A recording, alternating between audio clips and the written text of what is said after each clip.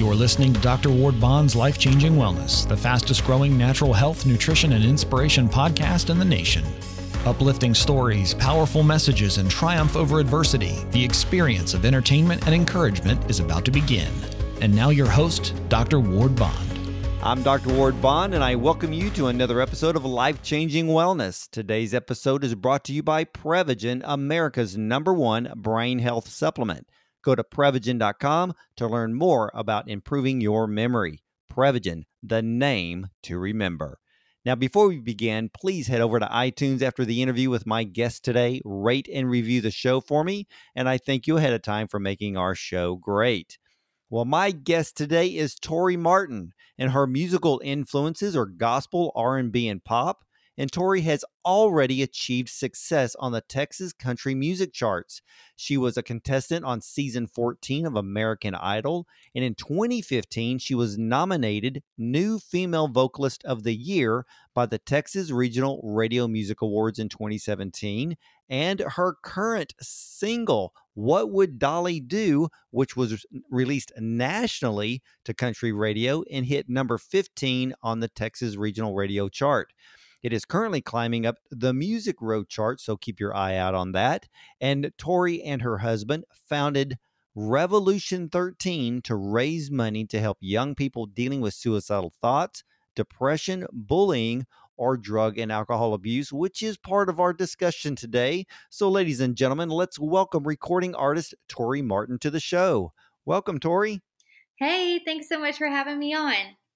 Yeah, I want to kind of kick this off because every once in a while I talk to somebody who took the step of faith to try out for American Idol. And so since you were one of those that actually did that and was on season 14, could you kind of share with all of us who have watched the show and kind of wondered how the process works? What was your experience like on American Idol? Sure. It was absolutely crazy and surreal. It's like, pinch myself, am I dreaming? Is this really happening right now? It totally feels like that. So I wasn't planning on going to try out for American Idol. Wow, that intro, by the way, was insane. But I was doing pretty well in the Texas market, and I got invited to do an audition. And so I thought, well, why not? I mean, if they say no, I'll just keep doing what I'm doing. And if they say yes, who knows? So I went, and it was in New Orleans. So I'm from Texas, so I had quite a bit of a hike from my little small town.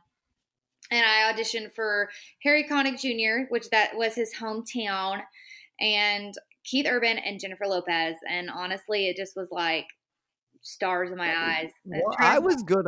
Yeah, because I was going to ask you who the judges were that year. Because I still remember the days of Simon Cowell and Paula Abdul and Randy Jackson, and those are the golden days. Yeah, and then now I believe it's with Lionel Richie, Katy Perry, and Luke Bryan, and so you kind of fell into that middle one, and I think out of the three, boy, which one intimidated you the most? It's tough to say because it was kind of a tie between Harry and Keith. Keith, because I'm in country music and I really wanted to impress him, but Harry's a little more music theory driven and a little more like the Simon Cowell, he was critical. Wow. Because it's funny because I know with the current list of judges, I always look at the one that would be probably scarier would be Lionel Richie because, those kind of people know music on a much deeper level. Like you said, Harry Connick Jr. knows when it comes to music theory. I was surprised that you didn't say Jennifer Lopez because you being a female artist, I didn't know if that would be intimidating, but it was actually the other two. I was surprised. Yeah, I kind of have my eyes set on hoping to impress them the most. It's funny because Jennifer wasn't really anything like what I expected. She kind of comes across with like this big bubbly personality, and she really wasn't that. And I was like, oh man. So it was kind of a letdown. I was like, well, maybe it's just a put on, I don't know. Well, did you get 3 yeses? I did, and I got a golden ticket, and I went to the Hollywood round. So I got to that craziness, and then I ended up getting cut out there. But I was proud of Well, myself for. did you get cut during Hell Week? Yes, during the Hollywood craziness. See, I don't like Hell Week. I think for some, it puts some of the better singers, depending on the group that they get stuck in, at a disadvantage. And Definitely. I never really liked that segment. Even when Simon was doing it in the early years, that segment of the whole show I never really liked, because to me, some really good ones got kicked off for no reason. Yeah, I So think that aspect of it is more of the TV element versus yeah. the music, because it makes good drama. Now, I will say all of that is not fake. I mean, you genuinely don't get to sleep, and it's so stressful. Like, it's really hard to even explain the amount of stress. And when you watch it from your TV, you're like, how could she forget the lyrics? It's like, okay, she had 5 minutes of maybe sleeping. And Wow. stressed out with these people. So it's like, yeah, you would probably forget the lyrics if you barely slept as well, Yeah, I mean, because I feel sorry for the ones that forget the lyrics, because some people know how to handle a stressful situation like that, because some of them know how, because they've already performed before, groups of people, and others who basically just stepped out and never performed in front of anyone in their whole entire life. They Right. have a great voice, but it's a whole new ball game, and then the stress level just goes to a whole nother level. But so since you didn't make it past Hell Week, how does that work when you go audition for American Idol? You Mhm. don't make it to the big TV portion of with the top, what is it? What do they start off with now? The top 20 or the top 15 maybe, Yeah. and before the eliminations. So how does that work within your career? I mean, is it kind of a plus, or does it become a minus in some ways? It's totally a plus. I'm actually glad the way that it went down and where I came off the show. I feel like it helped benefit my career in a lot of ways, but I'm so glad that I didn't get too mixed into it, that I have freedom and I can do what I want to and be my own person, if that makes sense. Oh, no, completely makes sense. So, from the very beginning, how did you get into singing and performing, and what were some of the first songs that you sang? So I was introduced to country music through my pawpaw. He's now in heaven, but he loved country music. And so he raised me on the classics of country. And one of the first songs I learned was Stand By Your Man, which is made famous by Tammy Wynette. Wow. And I would sing that around his record player. And so, he introduced me to Johnny Cash and Loretta Lynn and Dolly Parton, and just instilled this great love for country music in me. And he always encouraged me to pursue my dreams. He always would tell me, you can do it. And he's like, sing for Pawpaw, girl. So that's definitely who has inspired me from the beginning to follow my dreams. And at the age Well, of 14, I know it sounds cliche, but I was singing in the church choir. And it just so happened that this church that I was at, the sound engineer was a Grammy Award winning producer. wow. And he was like, hey, you got some raw talent, kid. And so I started working with him, and he gave me a lot of my back work and teaching me music theory. And I was going to vocal lessons so I could be classically trained and singing in the studio. And then at the age of 16, I recorded my first EP in Nashville. And then I got into the music business and I started touring. Wow. So then, how then so then what happened at the very beginning when it sounds like you were on the fence about actually going to audition for American Idol. Why did you not almost do it, but then decided to do it anyway? Well, at that point, I was 19, so I had been working the Texas and Southwest region of the country music scene. and I was doing really well. And so I was just kind of torn. I could go on the show and it could be huge and beneficial. It could help me go to the next level like I've dreamed of, or it could not. And so I just wasn't sure if I wanted to take the risk at first, but I finally decided to just go for it. Well, then when you got cut off Hell Week, not to bring up American Idol again, but did it hurt your pride in any way? Because some people, they get hurt by it so much that they just kind of walk away from music when technically they need to keep pushing on. Oh yeah, I mean, there's so many people that my friends that I made while I was out there, they're not in music anymore. It's rough. It's hard to talk about because you have to just be there. You have to experience it, and that's the hard thing about it is it is television intertwined with music. So yeah, there are people that are going in there thinking this is their one and only shot, and then when it doesn't work out, they just give up. And it was really hard. Wow. I was very discouraged when I came off the show. I was, of course, heartbroken. I really wanted to go further than I did. But, sometimes we can. We don't see the bigger picture and we don't see where we're headed. So it could feel like the end of the world in a moment, but it's really not. It's a door shut to a bigger and maybe a better door opening.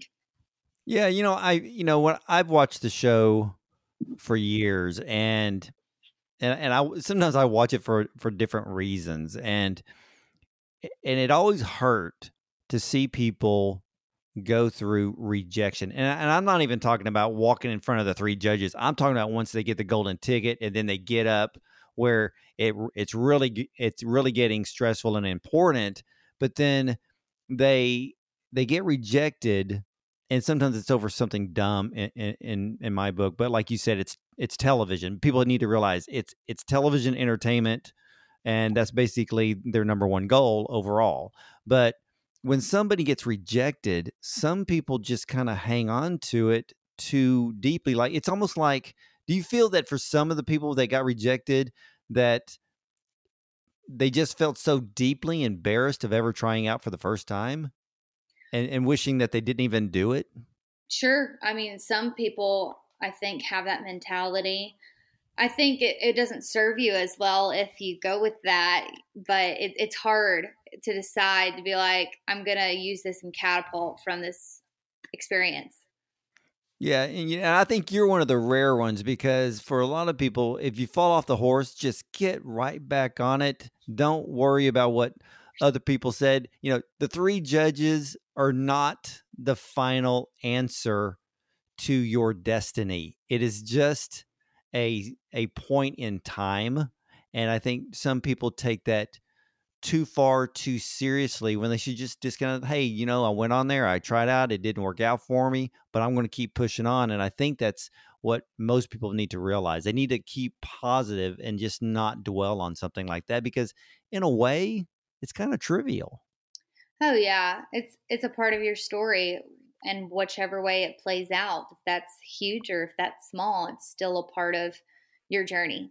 Yeah, because if you become successful after the rejections, you can always look back on it and laugh. So, for a lot of people, they may just need to kind of take that attitude with it. So let me ask you, because you're also a songwriter, and how did you get into writing songs? Which for a lot of people, it's easy, and then for others, they just kind of stumble across that type of talent. How did you come across it? So when I first got into the music industry, there was beginning to be a shift.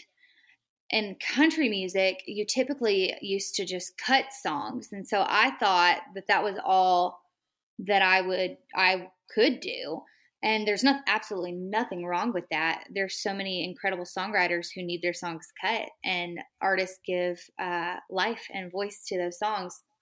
But Taylor Swift started in country music, and she was about 16 and writing songs pretty close to like my life at that time, and relatable. So I thought, well, if Taylor can write songs, well, why can't I? And another person in my life, I consider them a mentor. His name is Billy Herzig, and he had some hit songs in the 80s with country music. And I met him through my church too, which sounds so funny. But his sister sang in the choir with me. So I'm not making it up, y'all. No, no, no. I think, let me tell you something, Tori. I talk to a lot of musicians, a lot of recording artists, and it is amazing that how many of them come out of church from either singing a church special on a Sunday morning or being part of the choir, maybe being one of the musicians in the church band or whatever.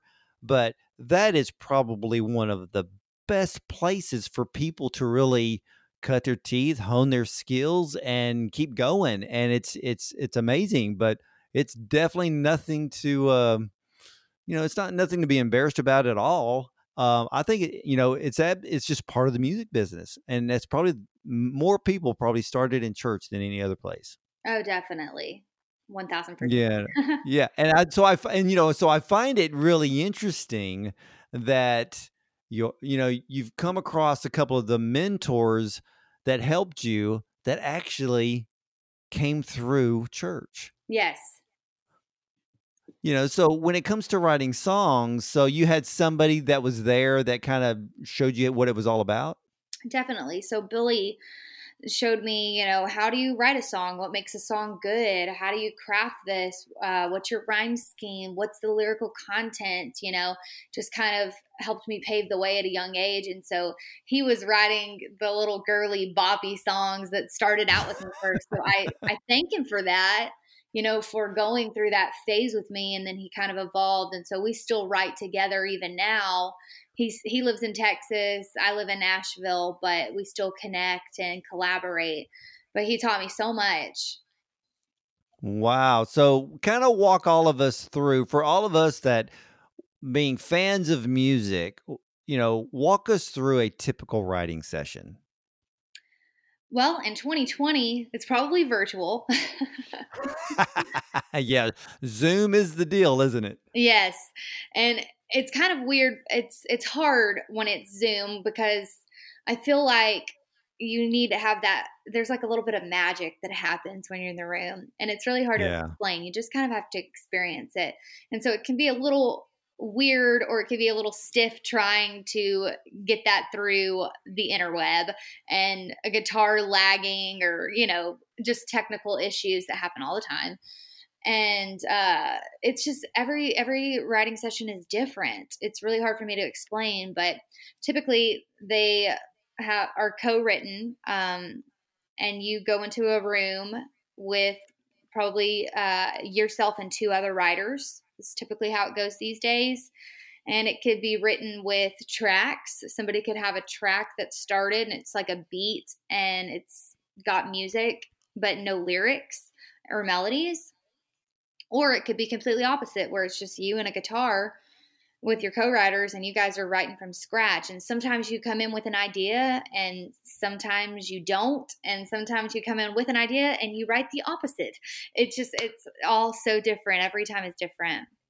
Yeah, I always love talking to people who actually write songs, because it is amazing how the art of writing is so different with so many different songwriters and artists. I mean, Lennon and McCartney were probably one of the most famous songwriting pairs, but I think the most interesting one was Elton John and Bernie Taupin, because Bernie would write the words and then he would just hand them over to Elton, and Elton would sit down at the piano, look at the words, and then he would create the music, and Bernie would have no clue how the song would ever come out. Right. And which is really different. And then I hear songwriters say, "Oh yeah, I wrote that song in 5 minutes." And then I'd hear somebody tell me, "Well, I wrote that song. It took me a month to finally get that song written because I got stuck on one line and I couldn't figure it out, and it finally came to me." So I always find it very interesting with songwriters and how they write songs. And of course, some people just get an idea, pops in their head, and others it can be a life experience. For you, is it kind of like both, anywhere from just an idea popping up in your head for a great song, or even a life experience? For me, it would primarily be life experience. And then sometimes you do get an idea or like, hey, that'd be kind of fun. I should write that. But it's typically like the life you walk, like the path you take. And for me, it's more real. It's more genuine that way too. Well, what is your favorite song that you've written so far, and why? What comes to mind is Caged Bird, and that was released before I moved to Nashville. And I wrote it with Billy Herzig, and we were talking about kind of my American Idol journey. And when I came off the show, it was kind of tough for me just to jump back. I felt a lot of discouragement, just things that I had to kind of work through. And there were like legalities and just things I couldn't perform. There was just a lot, and it was a lot to process at the ripe age of 19. And so I couldn't perform, and I had bad writer's block because I just felt a lot of stress. And I went up to my apartment. I was living in downtown Fort Worth, and there was a girl playing. It's at a place called Fred's. It's a little burger joint, but they have a stage, and it's outdoors, so you can hear it, and it just like fills up the whole downtown almost, just that area where I was living. And I could hear her singing, and I was at the top of my apartment, and I was like, man, I just wish I was her so bad. Like, I just wish I could be on stage and sing, and I couldn't. And I just was so stuck. I couldn't write. I couldn't do anything. And all of a sudden I got this melody in my head, and I got this idea, and I was like, I don't want to be a caged bird, because I felt like that in my apartment listening to her, do her thing. And so I wrote that song with Billy, and it's my favorite song, and it's so powerful, and it's so much deeper than even just that. I mean, it speaks to so many different parts of my life where I felt like I was trapped or I couldn't break free. And so it's a very special song to me. Wow, I love that story, because I can picture, you hearing that girl sing, and then, and it's weird. There's always that time in life when it's just that moment, that catalyst that finally lets us, get out of the cage. Because the thing is I always tell people, if you're in a cage, you need to remember something. There's not a lock on the door. All you have to do is push it open. Mm-hmm. That cage is something that we create. And it could be a situation. It could be the stress of American Idol that creates a situation. But it's up to us to just push the door open, because no one's put a lock on it.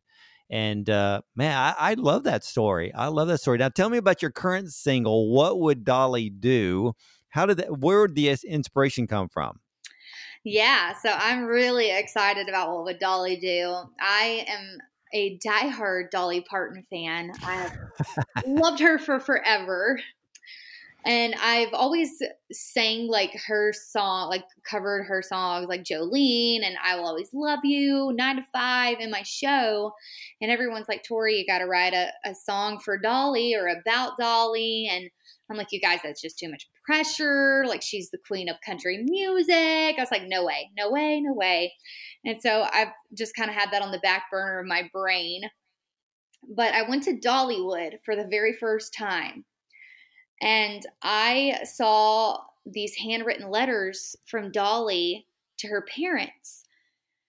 They were in her museum. And so the first letter was when she was about 16 or 17 and she was moving away. And, she's like, I just don't know. I'm sure miss you guys. I don't think I made the right decision. I'm thinking I want to come home. And then the next letter shows like some progression. And she's like, I think I'm settling in here, and there's some people interested in my song, so don't worry about me. I'm going to be all right. And then you see letters where she meets Porter Wagner, and it was just so inspiring to me, because I think we forget too often that stars or icons, whatever you want to call them, have humble beginnings. They all started somewhere, and probably just like you.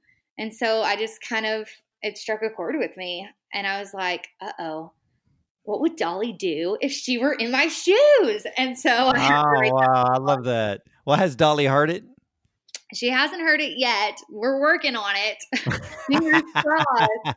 Now, you've also filmed a music video to go with the song. What was that like? Oh my goodness. So much fun. Recorded it here in Nashville at a place called Selfie Scene. So it's a bunch of different sets and so many different looks and makeup and wigs, glitz, glamour. I mean, yes, it was a blast and also exhausting. Wow. I mean, and so for all of us that don't understand how a music video is actually done, how many times did you have to sing the song? Oh gosh. I mean, I lost count after 30. Oh my gosh. Oh, you sing Wow. it so many times. So many times.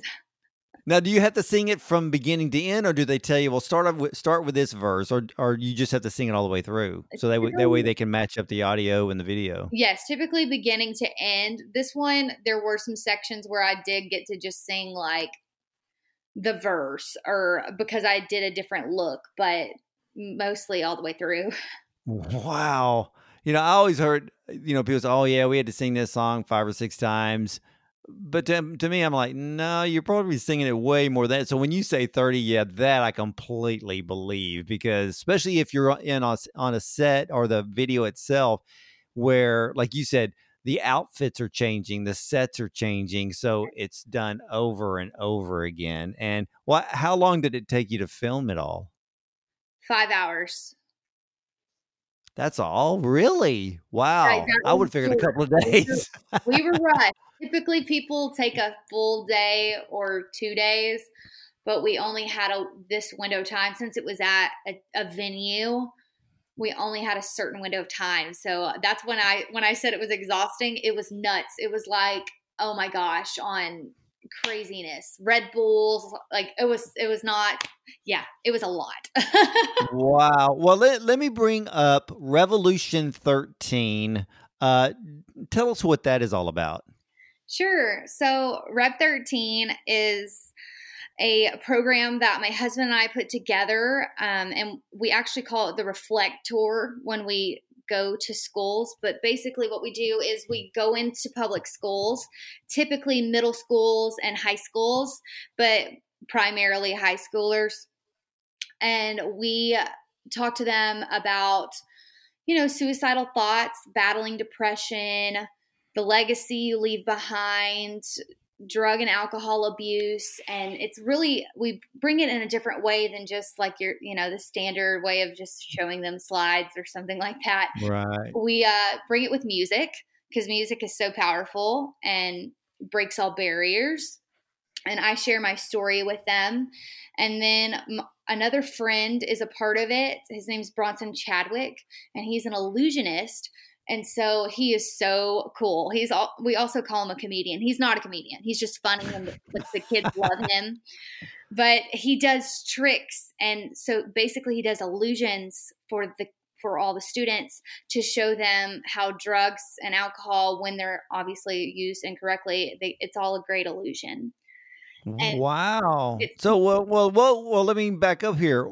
What is your story that you tell them? Yeah, sure. So, for me, there was a time in my life where I was very depressed and battled suicidal thoughts, and I was being bullied really bad at school, and I didn't have a great home life.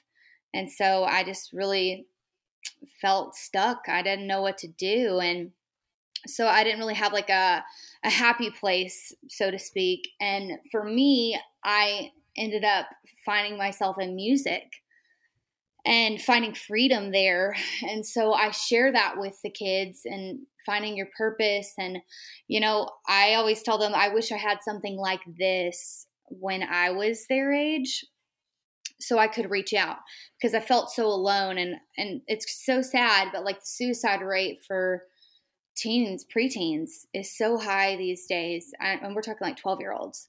And yeah, it's very high. And I think a lot of it has to do with social media. It's so true. And it was just coming around when I was being bullied. Like MySpace, okay, was the hottest thing. And there was cyberbullying, and it's really tough when you feel like you can't escape that. And so I really like to I like to share my story with that. And I do talk about my home life because that is also relatable. And I ended up having, the person who was bullying me did come back later in my life and apologize to me. And I think part of that is because I never acted out and back towards them as much as I wanted to. And a lot of times, they don't like to hear that because they're like, no, you don't understand. I should pick on them. And I didn't do that. And so I just kind of share my story with them about that and how I'm friends with that person today. And I found out that they were bullying me because things were bad at home for them. And you just never know what the person next to you is going through. And so you should just be kind to everybody.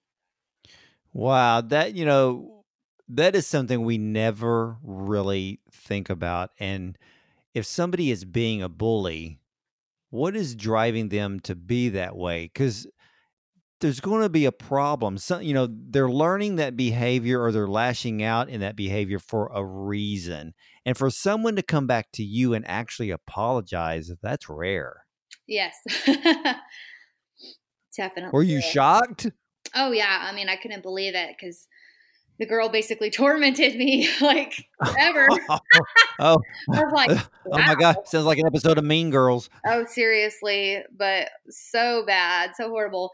And I struggled for a while with, it kind of made me have like some social anxiety. Like I used to be afraid just to go to the grocery store in my hometown because I thought they might be there and they might try to hurt me or something. And so I've had to kind of break those tendencies, those thoughts. It's like, no, like you don't have to be afraid, Oh yeah, yeah. Boy, bullying goes so deep. So how can all of my listeners learn more about Revolution 13 as well as tapping into your music? Yeah, so make sure you go to my website, thetorimartin.com. Unfortunately, with the crazy year that we had of 2020, we weren't able to do a whole lot with Rev 13. So we're going to be doing a reboot, and fingers crossed that we can do it again in 2021. Oh, fantastic. And hopefully touring will resume in 2021, correct? Yeah. Oh, man, I would definitely love that. But I do have a lot of cool virtual things planned, even if that doesn't happen. So make sure you follow me on socials at Tori Martin Official so you can stay up to date with that. And my website, I do have a newsletter if you want to join in. It's free. And that way you know what's going on. All right, ladies and gentlemen. Connect with Tori online in social media. Follow her. Go to her website. Check out her new single, What Would Dolly Do? And we should all believe that Dolly Parton will hear that song. And who knows, Tori, maybe you and Dolly could end up doing a duet together. Who knows? That'd be kind of cool. I would love it.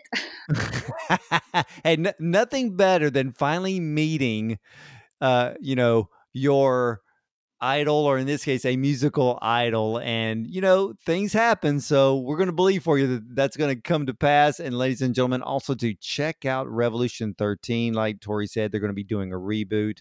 People need help in the areas of suicide, suicidal thoughts, depression. Look, it all comes down to one thing. It is just simply be kind to other people. Whatever you say as a kind word or a smile, it could make their day. It could change their life. So again, check out Tori Martin.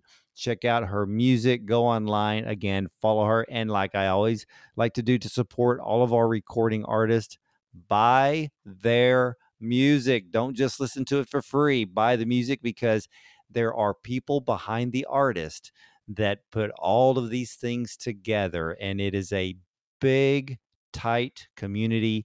And remember, music is there to make memories for all of us fans, so keep that in mind. So again, Tori, thank you so much for sharing us with your time on Life Changing Wellness, and I look forward to having you back in the future. Oh yeah, thank you so much for having me on. Oh, you're very, very welcome. And ladies and gentlemen, remember to catch every episode of Life Changing Wellness. Just hit subscribe on iTunes or Spotify. And if I can ask you a favor, please take 30 seconds and rate the show on iTunes.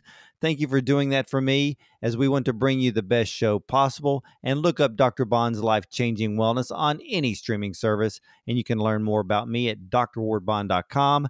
Thank you for listening to Life Changing Wellness, and we are known as a different kind of wellness show. And remember, something spectacular happens when you treat your body, your mind, and your soul right. Have a blessed day, everyone.